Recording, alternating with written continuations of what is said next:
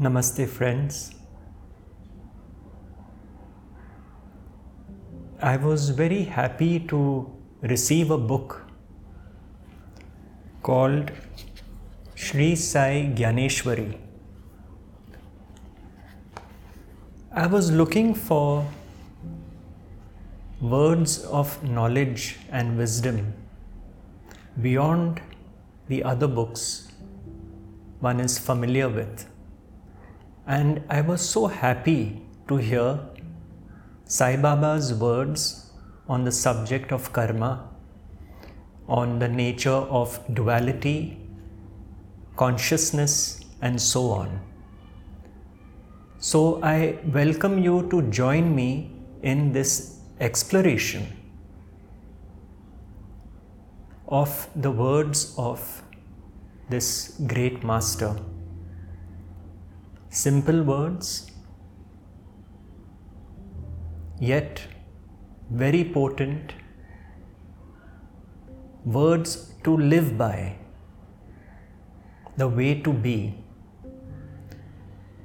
So this is a serious study, a serious subject, and my only request is that you pay full attention and let's walk this journey together to get an understanding of these sometimes difficult to grasp concepts.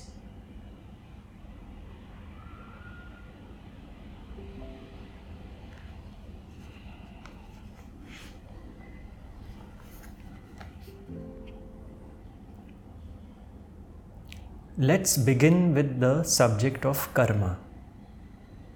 And I find the beauty of Sai Baba's teachings is that he uses examples. Examples from daily living which we can all relate to.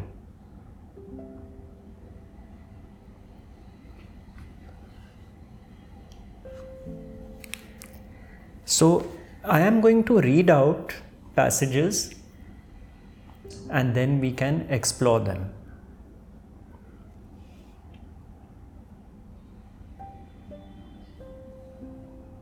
Baba says, if someone makes stealing as their profession, this is not their destiny. Stealing is the sinful karma of the present time, and the person will be punished for the same in the future. Whatever is occurring in our life in a normal and natural way is due to destiny. But whatever is occurring out of our present karma is not our destiny. We will just explore this a bit later. I'd like to read out some more. After robbing or killing his wealthy employer, a servant, by his wicked deeds, becomes the owner himself. Becoming the owner in this dreadful manner is due to the present karma and not due to the servant's destiny. Becoming rich is not the fruit of the servant's past karma. This is just due to his present deeds. From a poor servant, he became a rich person, enjoying his owner's wealth. If he has to go somewhere, he goes in a vehicle. He uses all the wealth and facilities of his owner, and he appears to be a happier person now. By killing his owner, he committed the sinful act. This deed will add up to his accumulated karma, and the fruits of this will appear in his next life.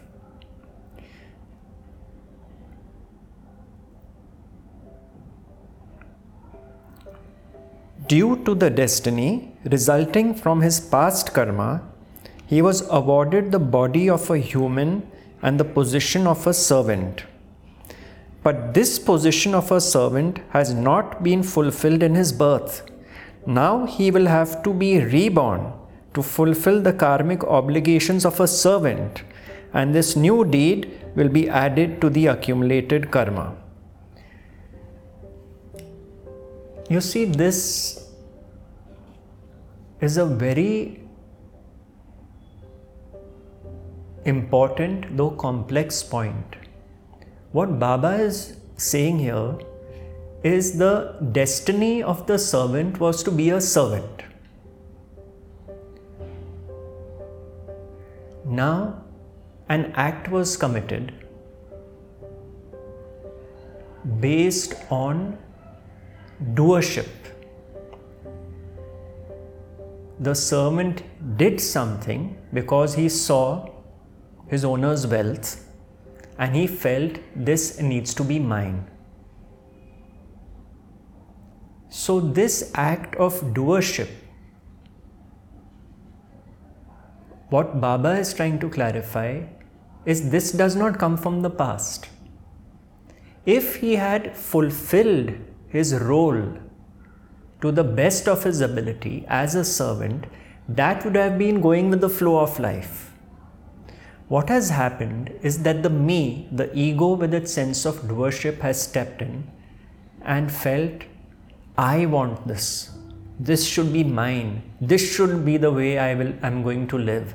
And even if I have to kill my owner, so be it. So an extreme form of doership was implemented, which resulted in this act. This act of doership, extreme doership as I say, is what perpetuates further karma. Because the action-reaction loop then starts moving on and on and on, and we keep going round and round this wheel of karma. So this is what Baba is making a very solid reference to. That if you were fulfilled with what God gave you in this janam and did your best, that is all that was required. You see, I have seen this also very often, that this concept of karma and non-doership can even be misunderstood very easily by the intellect. That, oh, even it was the destiny of the servant to kill the owner. So be it. But the fact is that what was an extreme action took place because the ego of the servant felt, I deserve what he has, and got so blindsided that this violent act had to be committed to acquire that. That means one is more and more embroiled in the Maya. That is why Siddharameshwar Maharaj gave a very simple 3-word description of Maya. Maya is me.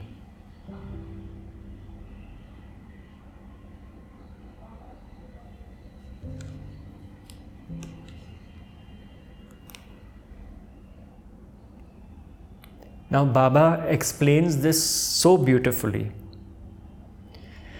After completing their studies, many scholars are placed in suitable jobs and work according to their given assignments. At the same time, many scholars roam around the world and preach or deliver lectures. Some, after education, open shops and engage themselves in some business activities. Some become teachers or professors and start teaching. Scholars, professors, shopkeepers, lecturers, professionals, they have all obtained the same type of education, but they acquire different types of profiles and jobs. When all of them have studied equally hard, then why do they have different job profiles now? This is not due to their own efforts, but this is due to their destiny. So going back to the servant, you see, the destiny of the servant was to be the servant.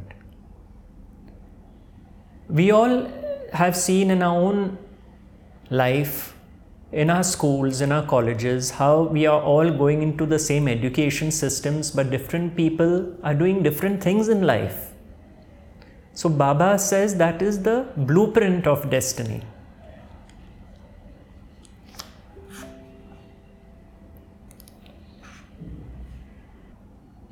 Listening to Sainath, Chandorkar asks, when a person becomes a thief, stealing and robbing becomes his profession and the way of earning his living. Why is it incorrect to say that this profession of stealing is not the result of his destiny? Why do you say that it is his present sinful karma that he is a thief and stealing is by choice and not due to destiny? This is precisely what I was referring to. Hearing these unenlightened words from his favorite devotee, Sainath said, "Be patient and give stability to your mind and listen very carefully." Be patient and give stability to your mind means listen totally. Not with your mind running here, there, thinking of arguments, etc. Listen to what I am saying. Some people are real thieves, but they are not in prison. Even if they get caught, they get released very quickly because of lack of evidence. And then they roam free. It is due to their good karma in the past that they escape arrest or prison somehow. There may be another thief who is caught instantly and locked up in prison and punished according to the law. Everyone in this world is subject to punishment according to the law. But then, why is one person in prison and another one roaming free? Why did the first one not get punished when both were involved in some offense? This is because the present life is under the control of destiny. Due to destiny, one person might have escaped and is roaming freely, but the fruits of his karma will not leave him. The fruits of that person's bad karma will chase him or her continuously and award the appropriate punishment at some suitable time. You must trust and believe my words. According to your past karma, your present destiny is made, and according to this destiny, your body will have to function. What I say is true, and you must think very seriously about your present karma. You see, we don't know. This is the play of destiny. And this is what Sai Baba has explained. And such similar examples made it so clear.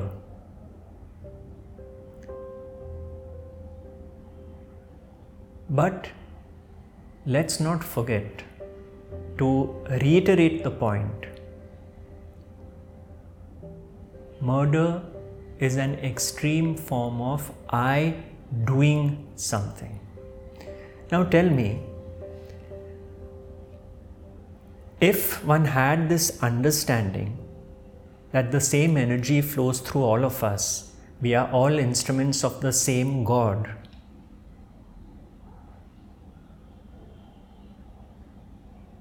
Would consciousness harm consciousness? It's as simple as that. If the same electricity is functioning through everyone, just like the same electricity functions through all the gadgets in the kitchen, it is inconceivable to think that the nature of consciousness is harm. So murder is perhaps a very deep misunderstanding of the nature of life and living.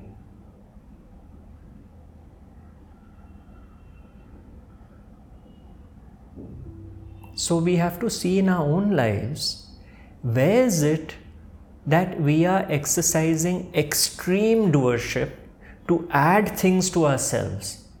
Not such an extreme scenario, but we are all doing things to people around us, loved ones, especially the ones we take for granted,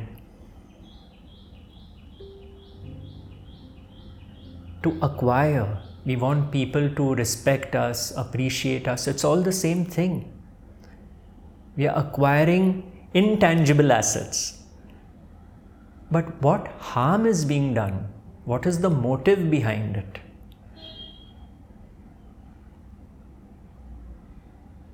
What is this motive which drives us to do things and say things? What is it based on? So, Baba does not give this example and then we only think of the servant killing someone. It's to apply it in our own lives, you see. He has just shown the way.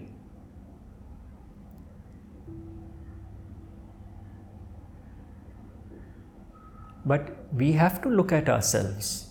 This is what the teaching is about.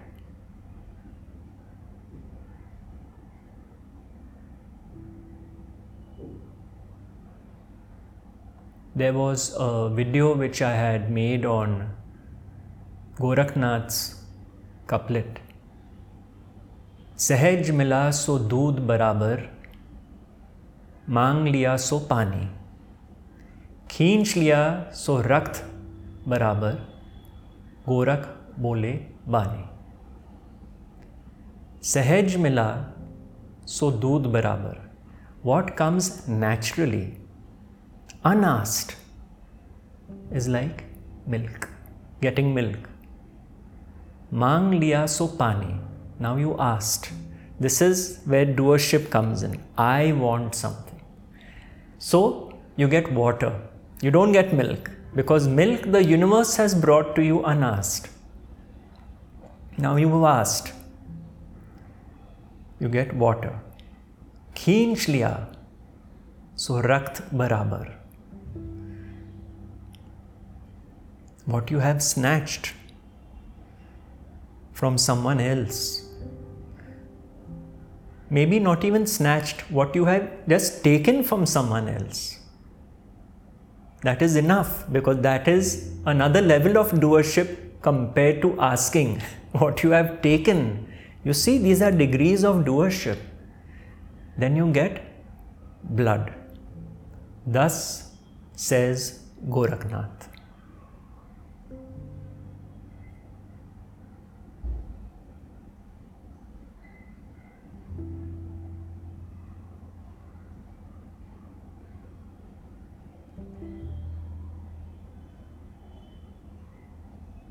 Nisargadatta Maharaj said, this is a basic problem. We want what we don't have and we don't want what we have. Why not flip it around, he says. We are all guilty of this crime.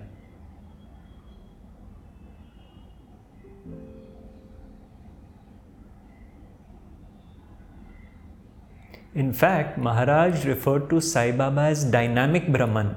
I've read it somewhere. It's beautiful how this all comes together.